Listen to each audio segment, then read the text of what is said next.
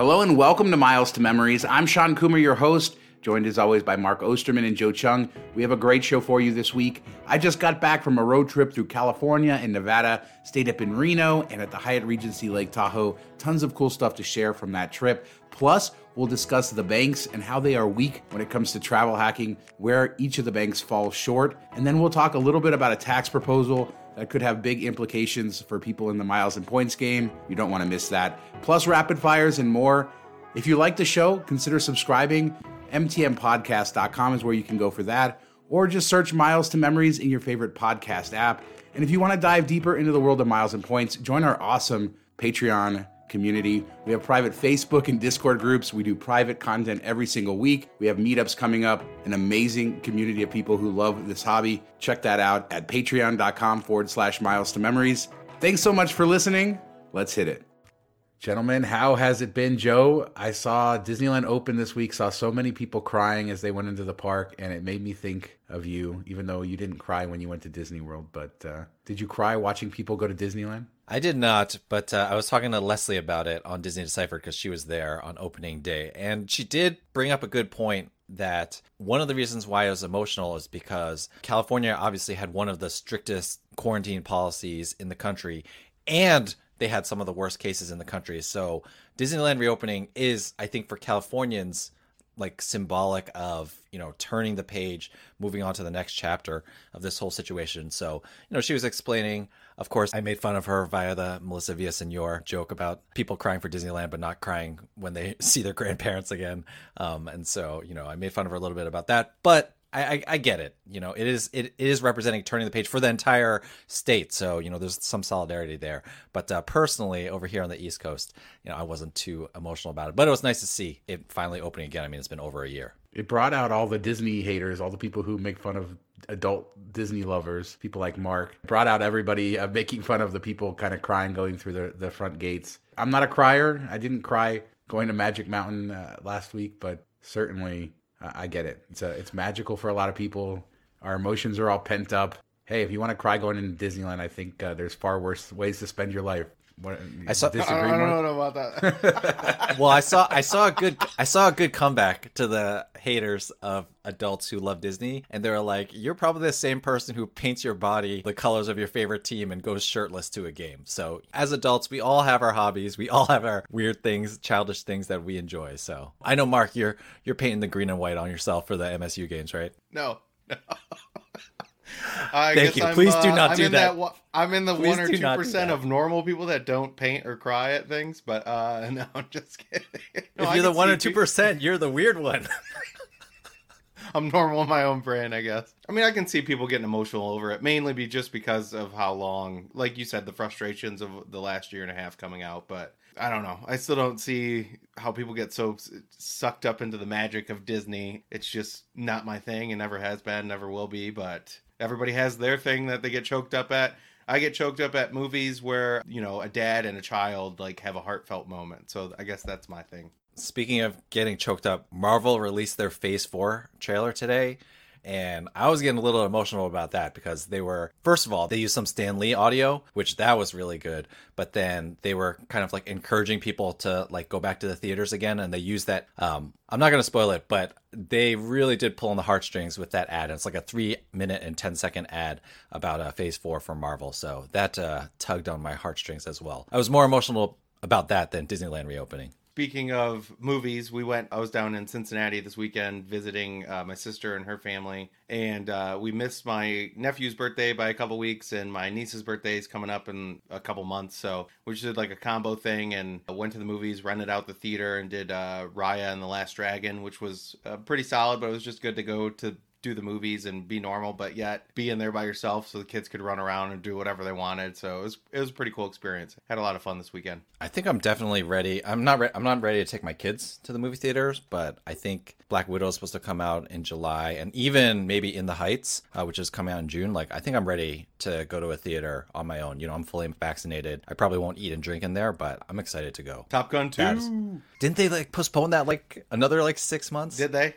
What about you guys? You guys ready to go to the theaters like on your own without your kids or even with your kids? Yeah, it's weird because so many movies are getting released on HBO Max at the same time. It's like, oh, okay, well, what's the point? But yeah, if it's a good movie, I'd go check it out. They're mostly empty anyway, and they, most of them have restrictions and everything. So, but I will say, if you're looking at like getting a group, like a couple families together or whatever, check out your local theaters. You can rent out, if you don't feel as comfortable going to a public setting, you can rent it out. Older movies are like $100 for up to 20 people.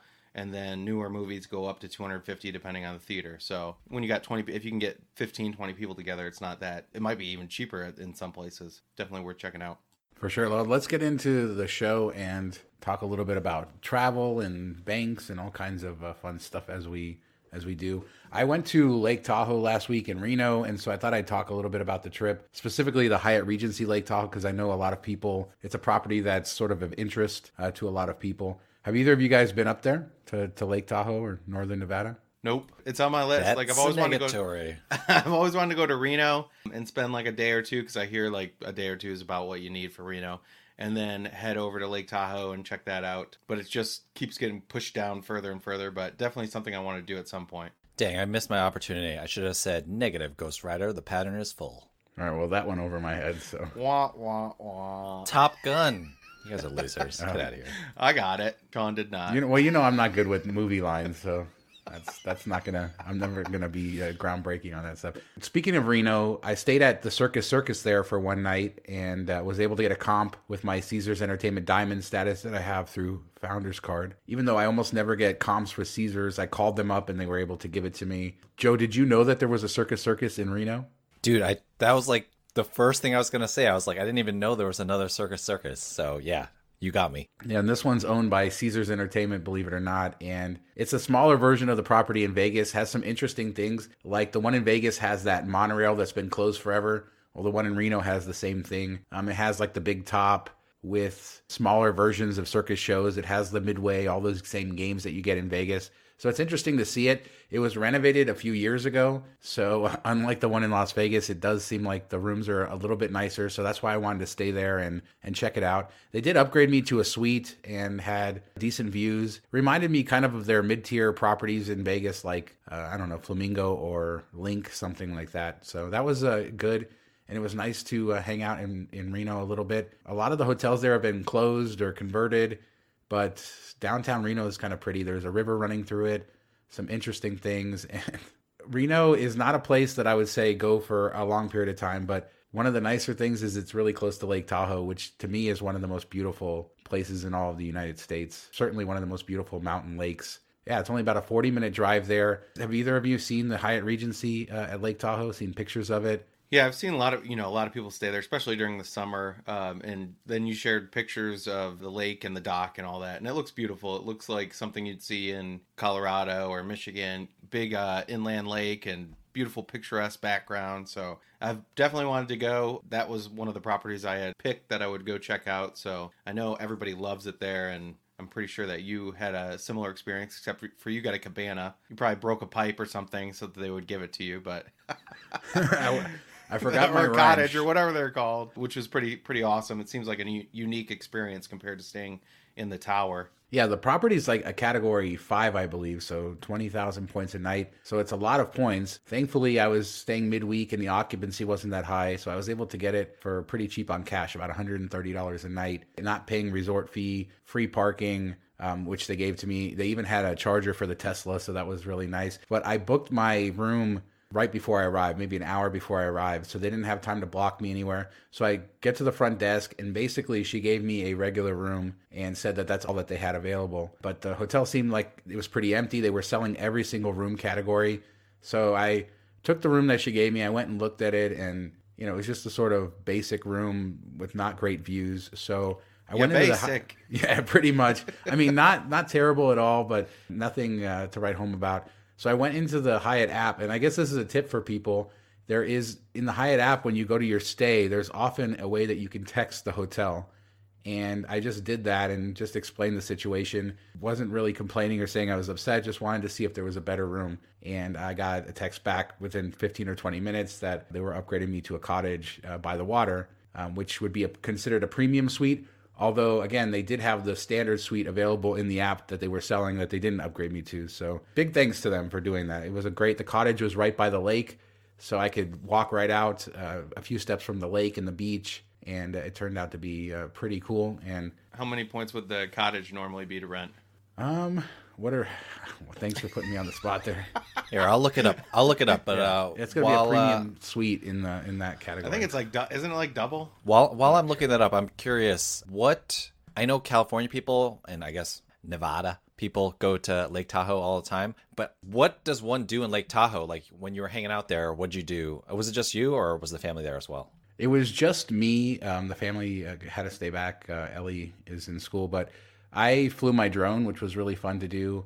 People like to kayak. It's a little cold in the lake right now to swim. I did see a few people doing like polar plunges, running in and then freezing themselves and then getting out and doing jumping jacks, stuff like that. But in the summer, there's a huge amount of boating and activity like that, swimming, all that sort of stuff. This time of year, just sort of hiking and enjoying the weather. And then in the winter, there are some big ski resorts, especially in South Lake Tahoe, which is the California side, the main city that's in California on the lake. So there's a big ski resort.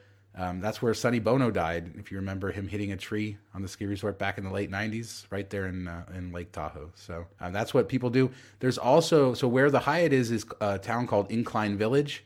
The Hyatt has a casino attached to it as well. And that's sort of on the north edge of the lake. But there's also State Line, Nevada, which is on the south end of the lake. And it sits right across from South Lake Tahoe, which is, again, the main town in the area. And so you have ski resorts in South Lake Tahoe. You have some pretty historic casinos in State Line, Nevada. I also stayed there at a place called Harvey's that dates back to the 60s. There's a Harrah's there that dates back to the 60s, built by Bill Harrah. And then there's a couple other properties. There's the Hard Rock, which used to be the Sahara, tied way back to the Sahara in Vegas. Elvis used to perform there back in the 70s.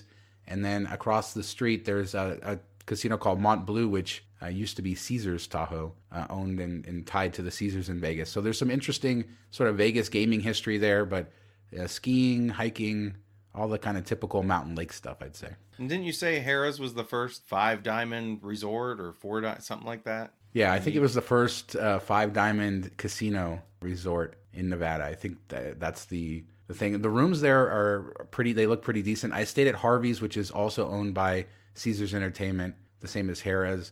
And I stayed in one of their renovated rooms, which had just been renovated. And it was clear they moved the furniture from another hotel because it was beaten to hell. But the room itself was fine.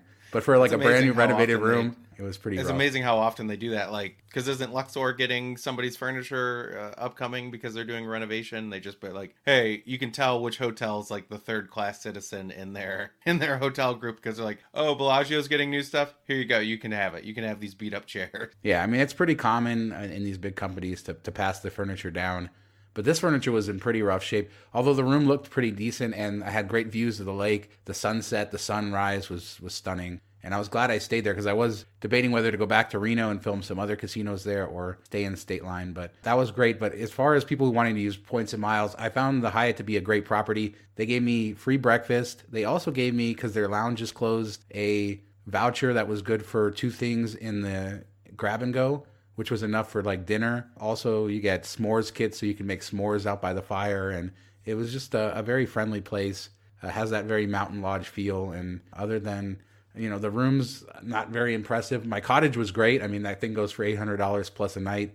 It was fantastic. But the regular rooms, nothing too impressive. But overall, a property I enjoyed, especially at the price I was paying compared to what you pay in the height of the season or with points. Yeah, so I got those prices. The regular room is actually 25,000 points, not 20,000. I don't know if it's a season Category thing 6 or- then. Cat Yeah, 6 Category then, yeah. 6. And then there's junior suites and 1-bedroom suites for 40,000 points, and then the cottage that you were in was 50,000. So not too it was bad, double. especially I got it yeah, right. it was double. You got it. So So there I mean, you if you go, have a big yeah. family, if you have like a family, you either get 2 rooms or you get the cottage. I mean, it's not that bad. Yeah, And the especially cottage if you're has a right full next to the kitchen. lake. Yeah, it's right next to the lake, has a full kitchen. It's a beautiful room, really comfortable. I felt so wasted on just me. I wish that my family was there with me to enjoy it, but certainly appreciated that.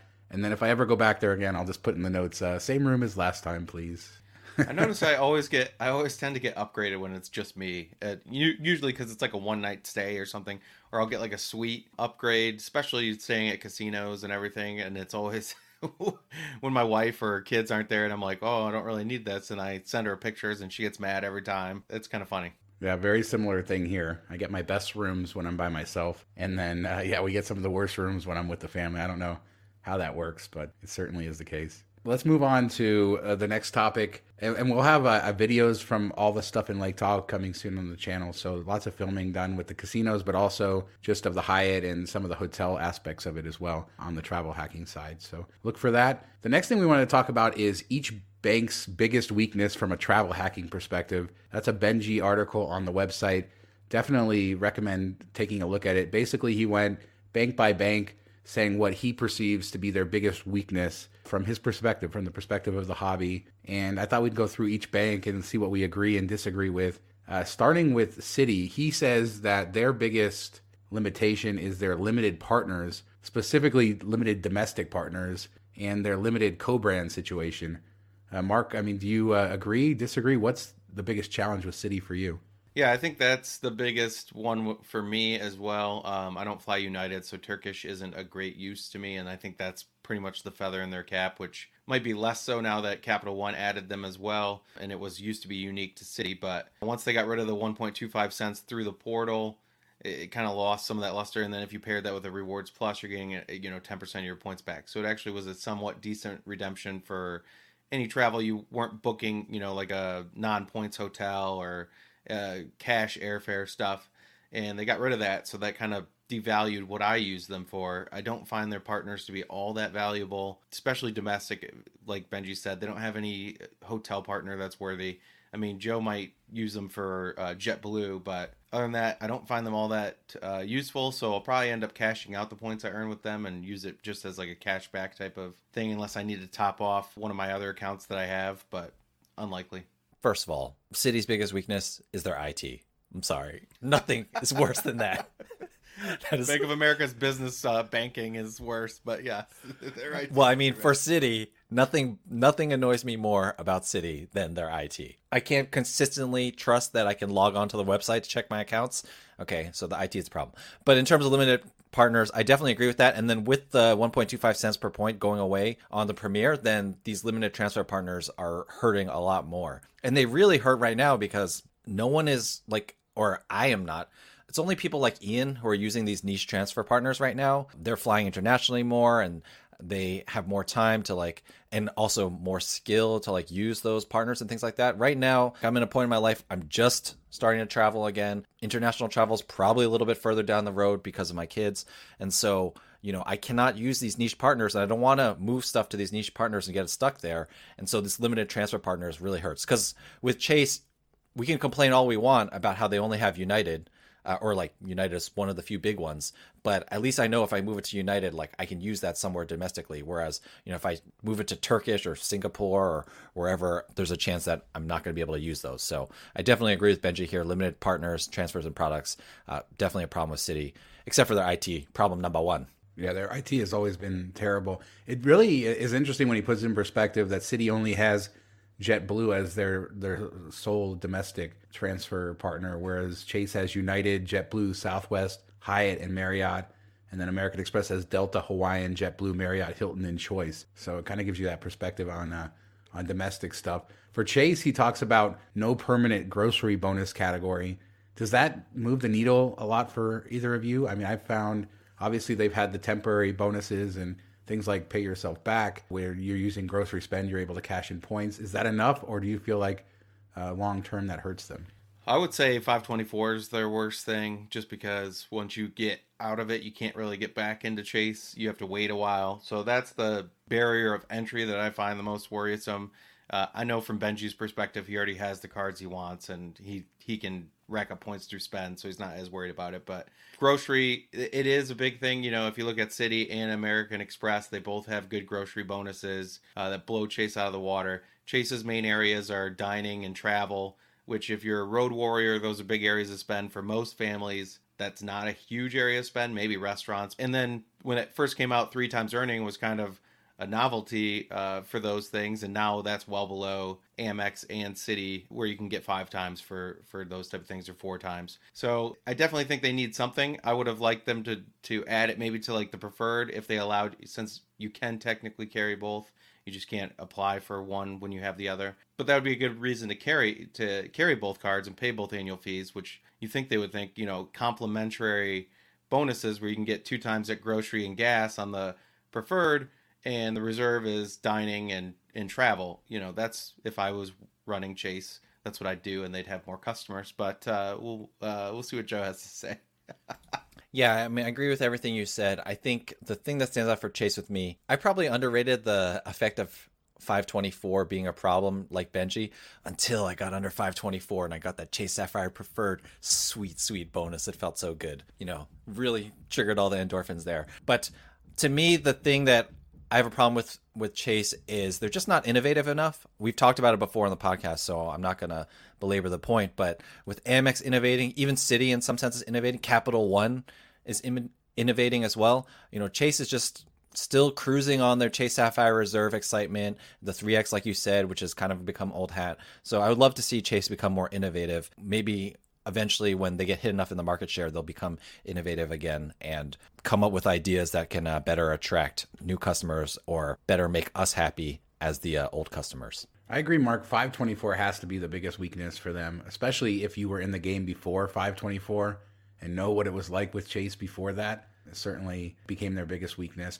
The next thing he talks about is American Express, and I think that Benji put this in there just to brag, because he put the 10 card limit as the biggest weakness. It's just so because he can brag how many charge cards he has.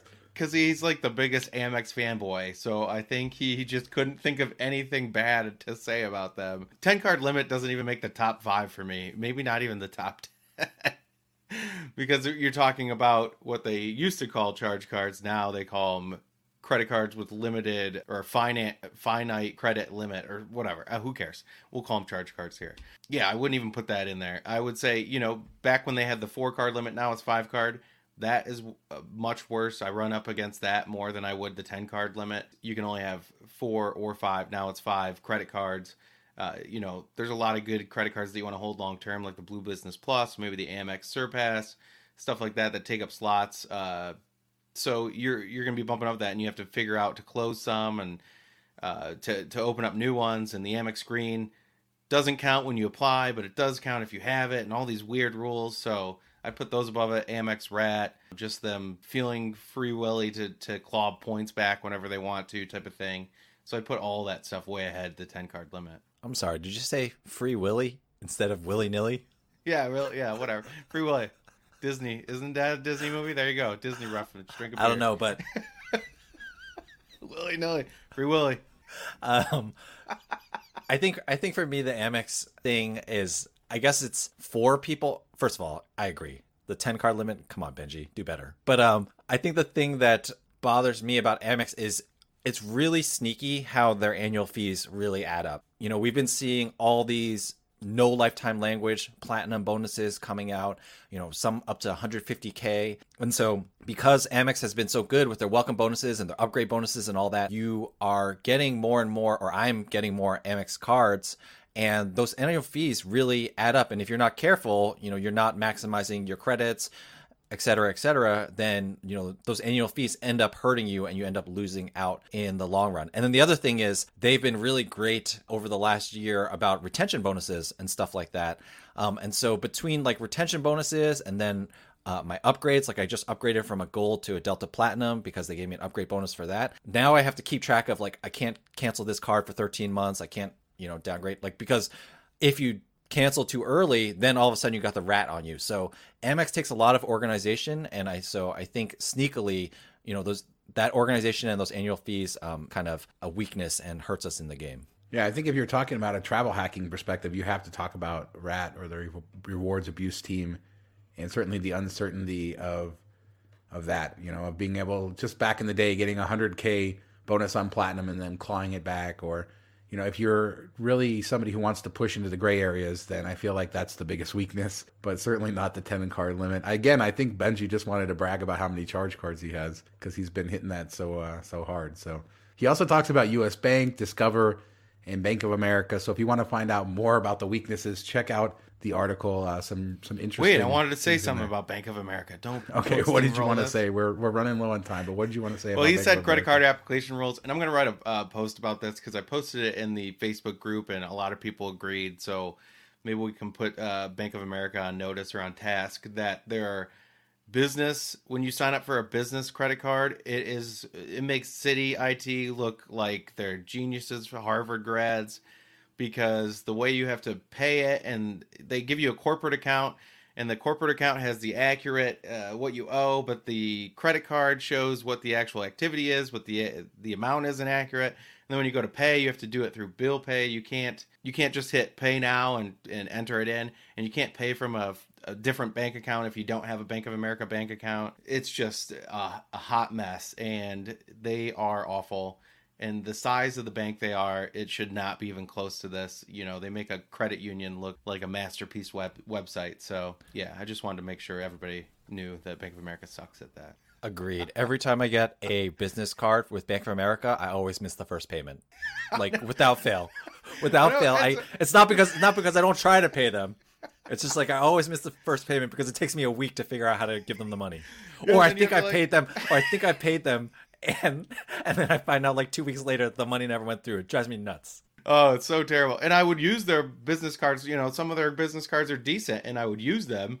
But it's like, once I get the bonus, I'm like, I'm not dealing with this hassle anymore. This is just so stupid. So I stopped using them. So they're missing out on a lot of spend just because it's so horrible. The setup is terrible. That's what I wanted to say. So thank you, Sean. I wish I could argue with you there, but it's absolutely true. I mean, you described it perfectly. The corporate account, the whole setup, it's strange. And I use my Bank of America cards quite a lot, and even paying them every month is a pain because I have to bill pay every single one. And I have my one login separate than the other, and then I have to go into one login, see what I owe, write it down manually, then go into the bill pay on the other one. It is not fun compared to other banks where I just log in and just pay it, and that's as simple as that. So yeah, Bank of America, catch up with that.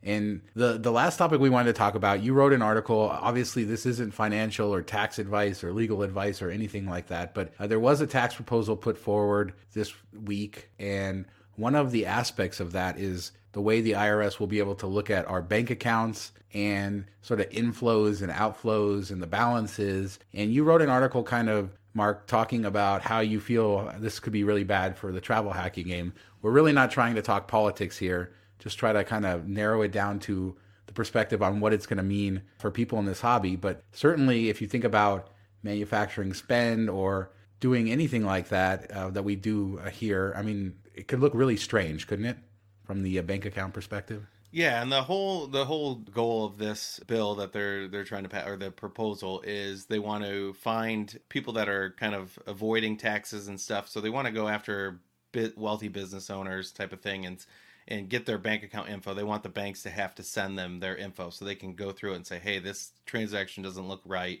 This looks like income that wasn't claimed type of thing. It got me to thinking. I was talking with Derek at Travel on Points, who sent it to me, and we're going back and forth a little bit, and it's like, yeah, this would look really bad for if they get to our level. Like, let's say we have a reselling business and we're reselling, that's taxable and everything, but if you're depositing money orders, we learned a couple months ago, that's not taxable, because that's a rebate on spending. At least in that court case, the person won because they bought a gift card, earned rewards for that purchase, so it's not considered cash-like equivalent or whatever in their eyes. But if the IRS is just getting your bank account and you're seeing these deposits, they're going to be like, what is that? That's extra income that they're not claiming, so you have to fight it. And it's, you know, I think you'd still come out on top, but you're going to have to spend money. If it gets to that level, you're going to have to spend money to fight it. And if you don't have that records really well kept, that's going to be hard to fight, and you're going to have to spend money to hire attorneys and everything to fight this. I think you would end up winning, but it's something that gives me pause. And if it gets to passed and we see where it goes, and if it starts to dip into small businesses, that they're checking the accounts of small businesses, then it's something that maybe I won't be doing some of the things I'm doing just because of what it could look like, even if it isn't. So I think it is something to keep an eye on. I personally don't see it passing. I just don't see, you know, that kind of invasion of privacy right now. I think that they need to get a subpoena to check bank accounts, and for them to just be able to check it whenever. I don't know that enough people will be on board with that, but something we have to keep an eye on for sure. Here in Massachusetts, I've been getting 1099s after $600 for a couple years now. In general, I already put all my purchases and sales for buyers clubs, gift card reselling, and stuff like that. So I already report all of that. It ends up only being like a small, at most 4-digit profit. But I guess if you throw in stuff like the mint coins and stuff as well, sometimes it's a little higher. So I'm pretty used to doing this. It is annoying. And I think my biggest worry when I have to do it already, and I'm just saying this because I think if it happens, this is what everyone's going to have to experience as well. My biggest worry is whether there's going to be an audit risk or have an increased audit risk, or worse, like if I'm audited, I just need to dig up like all those receipts and things like that. So it causes me to keep slightly better books. Would not say at all that my books are great, but I do think if I got audited, I would be able to like kind of show everything that I've done. But I think that's the biggest fear in terms of reporting it. It's a good habit to figure out how much you made anyway. How much did you buy? How much did you sell it for? And what was the profit? Whatever little bit it was. And so that's not too bad. But if I got audited, it would be a real pain to deal with. I mean, I deal with it, but like, I think that's my biggest worry with this thing as I'm reading it right now. And of course, you know, when these bills are proposed, they always change in like a million ways before they actually get passed, or before they pass, if they even get passed. Yeah, I report all of my income too through businesses. And so anytime any of this activity as far as profit generating stuff is reported, I simply don't believe that the government has the right to look at people's bank account information. And this is a step a little bit too far into our, into our privacy and our protections. And that's going to start to get to political. So I won't go there, but certainly I hope that this doesn't pass. But it's a good reminder that the IRS is going to be increasing audits because that's what the government wants. And like you said, Joe, just to have good records and to do your best to document everything so that in the case that somebody comes asking, certainly they will, you'll be able to have documentation. And, in an audit, even if maybe we don't think that they should have our bank account information all the time, in an audit, they can still subpoena it and get it anyway. So then at that point, you're still going to have to present evidence on what you're doing. So hopefully this doesn't pass because it seems like it's ill thought out and maybe a step too far, but nonetheless, people should be keeping really good records. Keep your regular business banking and your increased spending, manufacturer spending type of stuff separate.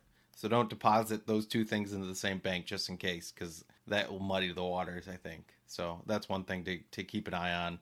I think you should do that anyway. And if you're not, you might want to start that going forward. And of course, like we said, this isn't financial or legal or tax advice, just us spouting out our opinions about this. And hopefully it doesn't come, but nonetheless, be prepared, be organized. And that's the best way to be successful in this game anyways. Be organized. Like Joe said, you need to know what you're making, what's your return on all the time and effort you're putting in and everything else. So let's move on to rapid fires. Mark, start us off. Yeah, so I updated beginning of the month because it's gonna be May. So since it's May 1st just hit, updated the travel hacking saving for college. We're about 10 months. Yeah, I think this is 10 months. Yep. The account, I've deposited $5,000 over the 10 months, $500 a month times 10. You got that, Joe? 500 times 10, 5,000. So current balance this morning was $5,566. So I've actually made $566 in the stock market from the investments. Overall for the month, from this month to last month, $108 in gains. So the breakdown for this month for the $500 was I had a $400 Wells Fargo checking account offer that hit last month. So I only counted $320 of that because I'm going to get taxed on it. So I took 20% off the top. And then the other $160 to meet the $500 deposit was from the Brex bonus, the $800 one for spending $1,000. So I still have some of that left over that I'll use over the next couple months to plug the hole. Yeah, that's how I came up with the $500. Gonna come up on 1 year. It's been a fun experiment. I'm gonna keep it going. So going into the future, I encourage everybody to try something similar for saving for a house, maybe a down payment on a car, college for your kids, or just saving for retirement. So lots of options. How about you, Joe? So Zoe wrote an article about best onsens in Japan. If you can remember, right before the pandemic started, probably around episode 25 to 30-ish. My wife and I went to Japan, and we use an onsen. So an onsen is like a hot spring, but in Japan, there's like, it's just it's like part of the culture there. Number one, the hot springs are great, but number two, the whole entire experience around it is very nice as well. You do need to get completely nude. So if that doesn't work for you, you can get a private onsen in your room like my wife and I did. We were springing for our 10-year anniversary, though. We wouldn't do that normally. But normally you just go get naked with everybody. That's right. I think I told this story when I talked about onsens the first time, but the first time we ever did it, we were traveling with another couple, and we were at like a resort that had its own onsen, and my buddy and I, like the men, we refused to go at the same time. We had to make sure that the other person was like back in the room before number two would go to do the onsen. So, but anyway, it's cultural. It's really great and a really enjoyable experience. So Zoe has a lot of great recommendations. So I advise you check it out. Absolutely. And I've only been to onsen once. That was in my hotel, but I haven't been to a public one. I like that, but it's so ritualized, like from the bathing to everything there's so many rules that you have to follow, but it's such a cool cultural experience. Plus hot springs and hot pools in general are cool. And yeah, thanks to Zoe for that awesome article. Mine is an article by Ryan, the award travel acronyms and abbreviations. In this game, we have so many ways that we shorten things on how we write them out. And so he created a guide just to let people know, if you're newer to the game, which abbreviations mean what. And like, for instance, did you know B of A equals Bank of America, Mark? Just kidding. There's actually a lot more in-depth ones than that. Thanks. A lot of stuff, a lot of jargon from the hobby that you've probably seen, and doing our best to help decode it for you. Do it, Kaweah. Yeah, we do. All right, and that's going to do it for us this week.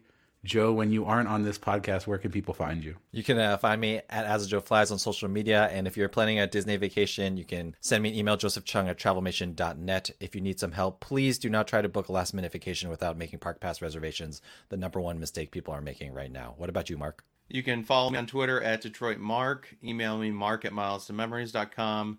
Join our Facebook groups, our Patreon, our Diamond group. Come join us on the live chat on Mondays. Matt needs friends too, so he wants some more people here with him. Comment on the articles at the website, Miles to Memories, and we'll get back to you there. How about you, Sean? Yeah, if you're interested in diving in deeper into Miles and Points, check out our Patreon, patreon.com/Miles to Memories. We're having our first meetup in just a few months with our Diamond community. Great group of people knowledgeable about this stuff. And you get access to Facebook and Discord, plus access to our events and all the fun commentary and stuff along the way. So patreon.com/Miles to Memories. We have about 50 articles a week on the website at milestomemories.com. Our YouTube is still going strong at youtube.com/Miles to Memories. You can see all that fun casino and Vegas stuff. And that's going to do it for this week. Thank you, Joe. Thanks, Mark. Talk to you guys next week. Shout out to Matt M. for hanging out with us live the entire time. Great comments in the chat. You guys should come check us out on the Miles to Memories Deals Facebook page. We record live every Monday, and it's going to be 1 p.m. Eastern going forward because my schedule is no longer insane. Peace out, everyone. Bye.